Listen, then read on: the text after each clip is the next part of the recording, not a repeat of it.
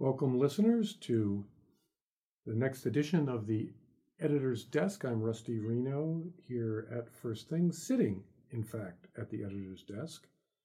And I have with me Jade Henricks, President of Catholic Laity and Clergy for Renewal. He served for many years the United States Conference of Catholic Bishops as Executive Director of Government Relations.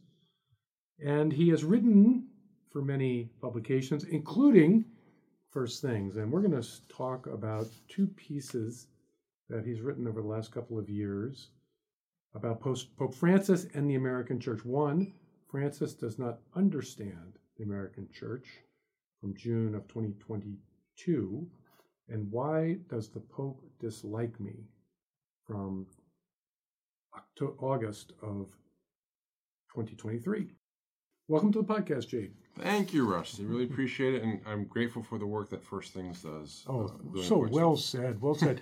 And you know, there are people who listen to this podcast too, and it's really kind of shocking to even think about it, who do not subscribe to First Things magazine. It's kind of hard to imagine, but it is true.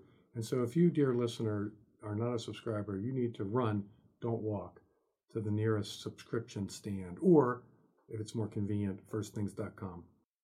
Great. Okay, so Pope Francis does not understand the American Church. What is, in your observation, what is his biggest misconception? I wrote this piece, the Pope does not understand the Church of the United States, in response to comments that he made, and this has been a series of comments that he's made over the years, where he just disparages the American Church, says it's, as he calls it, backwards looking, or not inspired by the Holy Spirit. There's a variety of things that over time, I just felt there's a need to respond to this. And it's frustrating because, you know, it seems to me as I look around and if you travel to Europe or other places, that the United States is actually doing pretty well relative to other places. It's true. It's not perfect. We can do more, but it's doing okay. And yet he seems to want to characterize it as one, he has said a couple of times that many in the United States reject Vatican II, which is not true. He also characterizes bishops and priests as somehow not fully embracing Vatican II, and in some respects kind of implicitly opposing him, which also I don't think is true. And he the dynamism, which he's been so good about, saying, you know, the Church needs to go out into the margins and needs to be more proactive. I think we've got a lot of that here in the United States. And yet he wants to characterize it as something different. And so I just felt a need to respond to that. Others have done so as well. But I just think it's an unfair characterization. And I don't know if it's because of ignorance or because of some blind spots. I don't know. But I think it's unfair to the Church. It is the case that the American Church is rough and tumble, especially in its social media manifestation. That's fair, isn't it, to say? Yeah, I think that's fair. But I think that voice is amplified. My impression is, and I don't follow these things all that closely in terms of the margins, but I do think they're on the margins. You have the Michael Voruses and others who are out there, and they're very loud, no doubt, Taylor Marshall. But I think they've been given a larger platform because the Pope and others are saying that they have this large voice, when in fact they really don't. But they're getting a larger voice because critics of them are being more vocal in their opposition to them, when I just think, as I said in my piece, if we just let them kind of be out there in a corner of the internet, they'll stay self-contained, but now they're getting a larger voice. But yes, they're loud, but I do think they're small. And you point out that, yes, of course, there are these marginal figures, that sort of tratty side of things that have a loud voice. But you point out that there's certainly kind of progressive Catholics who can be quite extreme and also have a loud voice, often amplified by mainstream media.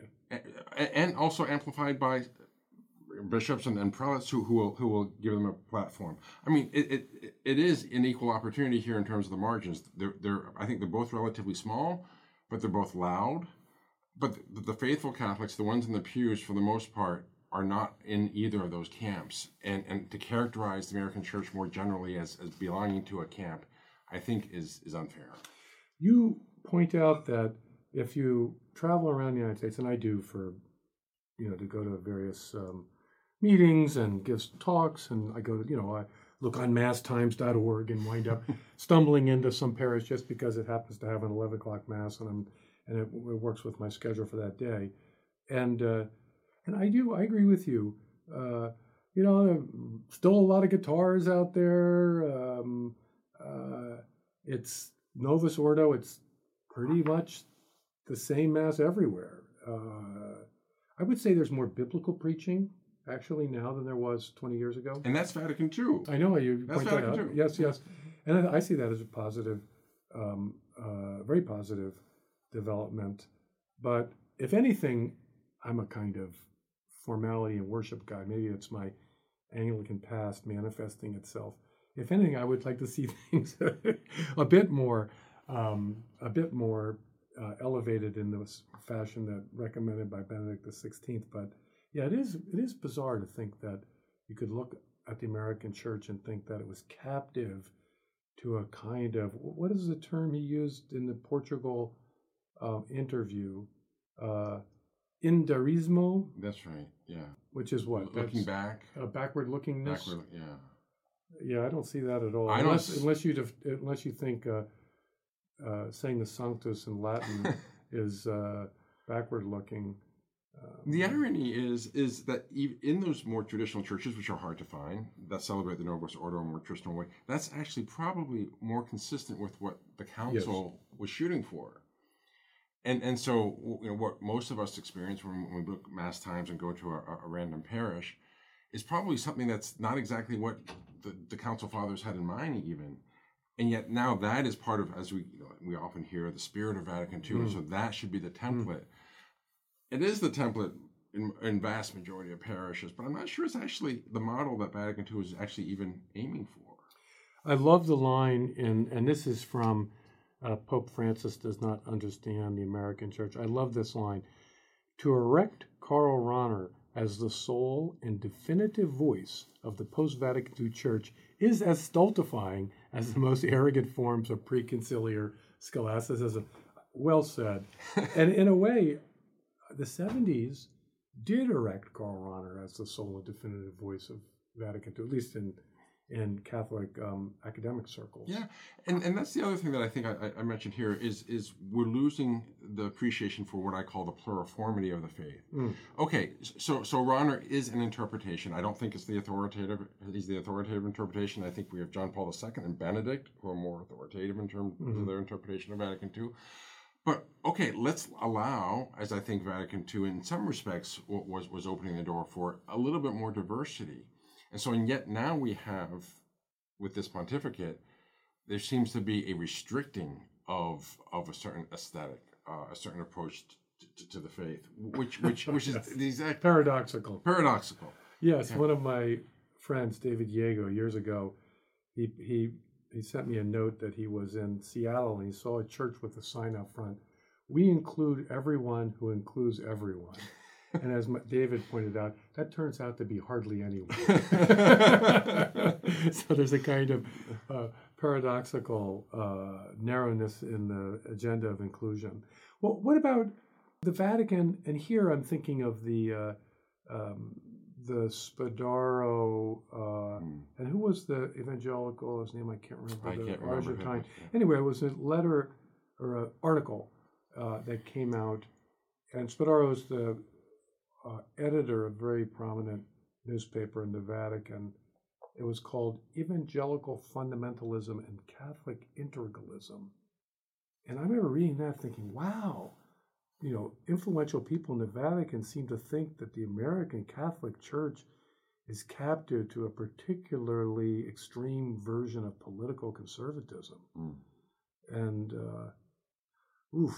that if anything, I think, we know that Catholics as a bloc are not reliable voters for either party. Mm-hmm.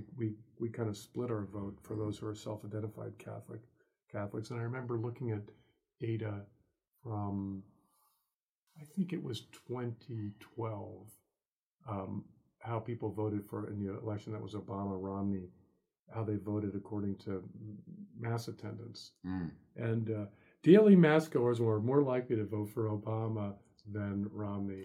Oh, really? Weekly mass goers were more likely to vote for Romney than Obama. And I kind of chalked it up as a person who often goes to daily mass, a lot of old people. And there's that famous line about a Chicago Catholic is born Democrat, baptized Catholic. So an older generation still strongly identifies with the Democratic Party. Yeah, you see that bumper sticker once in a while, I'm Catholic and I vote. And I think, okay, well, what does that mean? Yes. In terms of how they vote. That article by Spadaro, though, I remember when that first came out, and at that time I was working at the Bishops' Conference, the USCCB, and it really got under my skin. And I thought, okay, this is something. I know Spadaro is a Jesuit and very close to the Holy Father, and I thought, okay, the Holy Father will distance himself from this.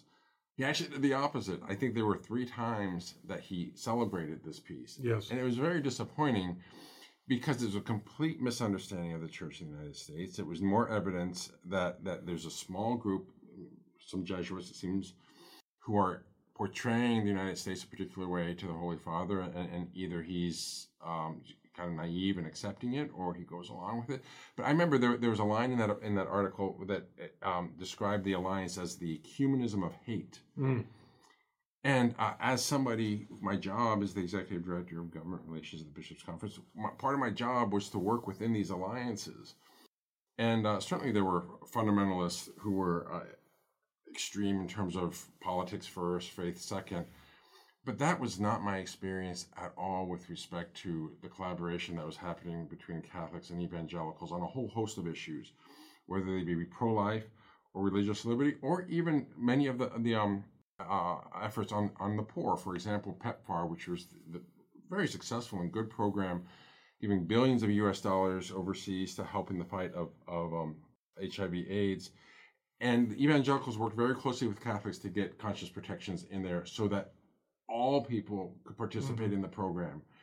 And the alliance was actually quite healthy, not just for Catholic Church and evangelicals, but I think for those who were trying to serve, because it's oftentimes the Catholics who are going out to the margins. I had the distinct privilege of traveling with Catholic Relief Services a couple of times, and they were the ones who were going out to the very rural areas. Less of a population there, so the government programs were in the city because of higher density and you could do more in terms of number of people. But that alliance allowed for conscience protections that enabled then evangelicals and Catholics to participate in these government programs that served the very ones that we're trying to help in ways that the government couldn't have done otherwise. So rather than an ecumenism of hate, I saw it more as an ecumenism of love in certain respects. It could be also that American politics is a contact sport, certainly. And in our polarized time, both parties are engaged in can often use pretty harsh rhetoric. Semi-fascist. Biden said it's kind of unimaginable that a president would say that. But Donald Trump says all kinds of blunt things as well. But why would the Vatican presume that our political involvement involves endorsement of these more extreme? I guess there are, as we said, plenty of social media personalities that play along with that game, but that's really not representative of the wider church. What about you? I have not heard politics from the pulpit. I mean, I just don't hear it. No. I mean, I go to, here in New York, I go to a Dominican parish, and I think it would count as traditionalists within the range of Vatican II Catholicism, and never, ever, ever there have I heard a sermon that had anything that told us how to vote or even mentioned a politician by name. I haven't heard that either, and my sense is that as things become even more polarized politically, that what you'll hear from the pulpit is even less political because they don't want to be identified with this charged language from the left or the right. And so my experience is the same as yours, is that they're not talking about anything in terms of specific candidates. They may talk about some issues from time to time, but that's always been the case and should be the case. but I don't see the church weighing in specifically on campaigns the way that sometimes it's portrayed. We have this document from the bishops, Faithful Citizenship, comes out every 4 years. I was one of the staffers who helped staff the last kind of major overhaul of it. And, it's a document that I've expressed before that I'm very frustrated with because it tries to do everything. And you read the thing and you walk away from it, and frankly, you're not sure what to do. It's true. It's true. So I don't think the church is putting its thumb on the scales in any real significant political way. I do think it's prudent for pastors to keep the hurly-burly of the political food fighting at arm's length.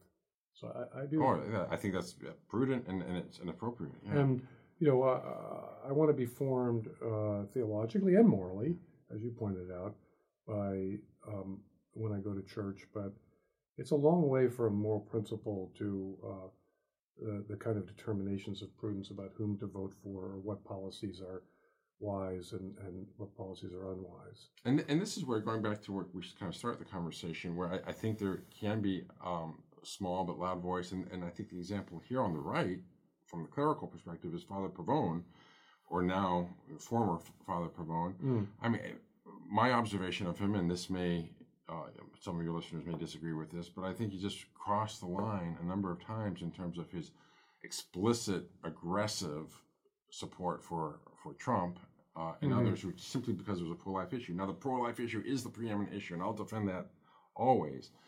But he crossed the line by becoming very directly supportive of a candidate with similar kind of aggressive language. I think one can never vote for a candidate because of that candidate's permissive stance on abortion, and that would be kind of a grave sin to because that would be you as a Catholic endorsing the abortion regime. But nobody, political judgment involves all things considered, and one can vote for someone in spite of their stance on moral issues. Right. It seems to me that's morally illicit. In spite of their position on life, or just one life, or marriage, or things are getting pretty transgender issues and so on.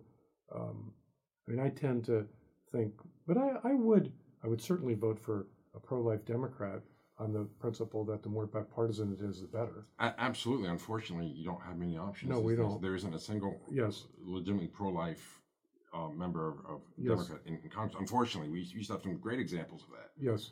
And very recently, but they in the primaries, they pushed them out. Let's pivot to what you're seeing about the future or the present of the American Church. You had your organization works for renewal. You were in the kind of catbird seat in Washington, working for the bishops. What do you see as the overall profile of the American Church? Strengths and weaknesses. I think there are a lot of strengths. To be honest with you, I had the great privilege.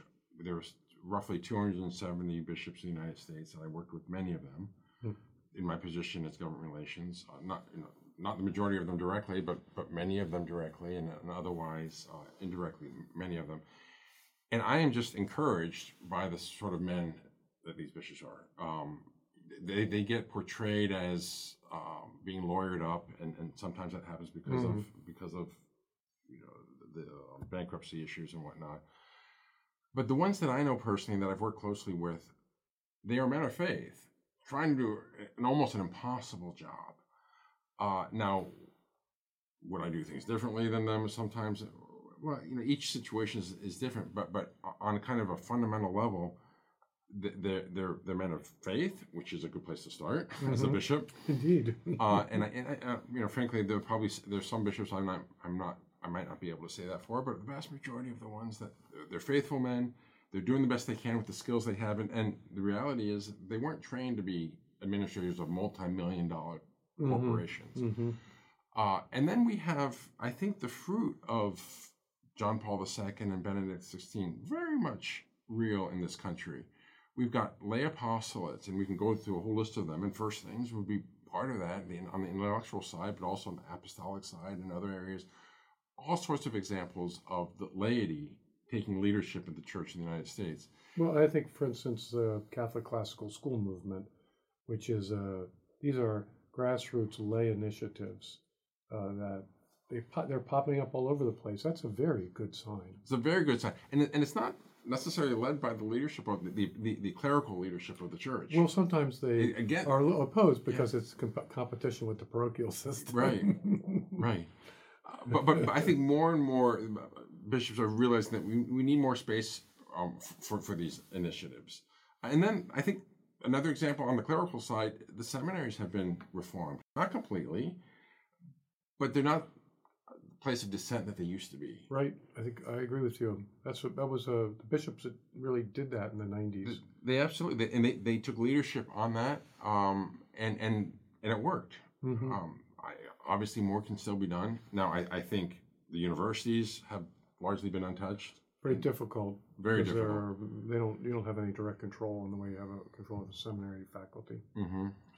And some of the charitable institutions of the church, I think I've mentioned it in someplace else where I've written that on the Affordable Care Act, it was very frustrating because I was literally having to chase the leadership of the Catholic hospital systems around Capitol Hill in diametrically opposed positions in terms of the outcome of that bill, and it was very frustrating.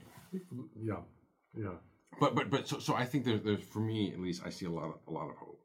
This church may be a little bit smaller and getting smaller, but I think there's an energy there, a life that is new. So I see on the positive side, on the critical side, the negative side. It's kind of a PTSD from the clerical abuse crisis. Yeah. So the leadership, I think, is very gun shy and very worried not to make a misstep, and that risk aversion means that there's lots of lost opportunities. That's right. I think you've characterized it extremely well. I think one of my biggest frustrations working with the bishops is they start with a point of let's not make a mistake here. Mm-hmm. And yeah, you don't want to make a mistake, but then it does take away opportunities. How do they get out of that mindset? I don't know. I mean, it starts in the seminary. I mean, in the seminary, while there's been some reform, there's still a mentality you need to kind of conform. Mm-hmm. And to allow a creative energy, I think would serve the church well. We see with the schools, as you identified, we have outside of the school system some really creative things happening. But I'd like to see some more of that happening actually within Catholic schools. Right. It's happening in some pockets I've seen here and there, but probably not as much as would serve the faithful well. But then we see religious communities, the ones that are orthodox, are dynamic and growing. The ones that aren't are dying. We've seen that for years now. But that's where the future of the church is. It's where the life is. The future, thinking about the trend lines. I agree with you. Trend lines are actually quite promising. I often visit my brother in Evanston, Illinois, just north of Chicago, and he lives close to a parish on the south end of Evanston that the first time I went to Mass there, I was like, whoa. They have this kind of modified Nicene Creed. The Eucharistic prayers were very made up. I mean, it was like way Catholic? Yes, way out there, progressive church. And then when I was asking some Chicago friends, they laughed and said, "Oh, it's a sort of notoriously famous, notorious progressive parish." Well, gosh, years go by, and then I was there. I don't know. It's before the pandemic, maybe 2018, 2019. New pastor. They said the actual Nicene Creed, the Eucharistic prayers were correct. So it was a valid Mass. It was a valid Mass, and it still had all the accoutrements of the kinds of programs that the parish was promoting. There was the rainbow stuff was prominent, but I thought, wow, there is a movement back to the tradition in its own way. Mm-hmm. And if that's happening there, then to me, that means that that's the basic trend line in the church, which is to a kind of halting, in some instances more rapid embrace of the tradition in all of its richness. And in this respect, maybe the Holy Father's right. The church here is backwards looking, but backwards looking in a beautiful way. Right. That embraces the tradition and the beauty of our faith. I mean, looking back, that's where we get our faith from. And so this characterization that looking back is somehow a bad thing is very frustrating. I'm the father of 3 small children, and it becomes almost personal for me sometimes. I go to confession, the first thing is just the frustration of my anger coming out because of, yes, my gosh, they're trying to take from my children the beauty of our faith. And I get angry about that. Now, I'm not a CLM person. I'm not. The parish that I go to is quite kind of a normal Novus Ordo Mass, and I would like things a little bit more dignified at times. But I feel like that's who we are as American Catholics, and I feel like that we're being criticized for even that. Yes. And that's a sort of a soft attack on my children, and I take it very personally. Yeah. As I've said to some friends that there are obviously excesses in traditionalism, just as there are excesses in progressivism.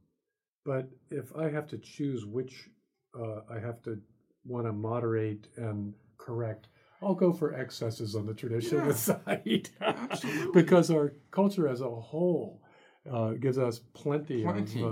Of kind of excessive progressivism to try to deal with. So, what about the conference itself? Does it have a future? I mean, obviously it's an institution, but does it have an important role to play, or is it going to be more just initiative, grassroots, and then individual bishops? Or I think it's more the latter, but that's not to say that there isn't a role for the conference to play. I do think most of the life will come out of things non-institutional in terms of the big church, the school movements and vocations at the parish level and that sort of thing. That being said, I often hear critics from the conservative side, which I tend to generally identify with, being very critical of the bishops here, the bishops. Yes. And the bishops' conference, I think, can be a big institution that's inefficient, and you wonder kind of what do they do, but they play a couple really important roles that I see. So it'd be a shame for it to be taken away altogether. That being said, and I'll explain what those are in a second here, but that being said, I think one of the real dangers, one of the abuses that came out of Vatican II was empowering bishops' conferences with so much authority that we're now kind of playing around with the idea of giving them authority over doctrine. That hasn't happened yet, but that would be a rejection of the Catholic understanding of the bishop's authority on a national level. But the conference allows bishops to relate to each other in a fraternal way, which is really important. They're very isolated, and it's surprising, but they oftentimes don't have a close circle around them because just the dynamic of being the number one guy, and then everybody's kind of serving him in a sort of a business sense. But the conference, the USCCB, allows bishops to relate to each other as brothers. So that's one, really important. But two, many dioceses simply don't have the resources to, for example, kind of analyze what's going on at the federal level, or even the state level, relative to policy, religious liberty, or whatever it might be. And so the bishops' conference can provide those resources.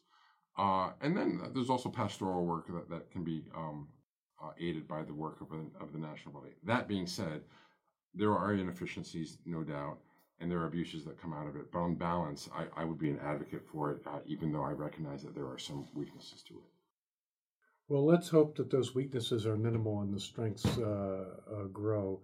I am very not hopeful, but actually optimistic about where the church is going to be at the end of this decade.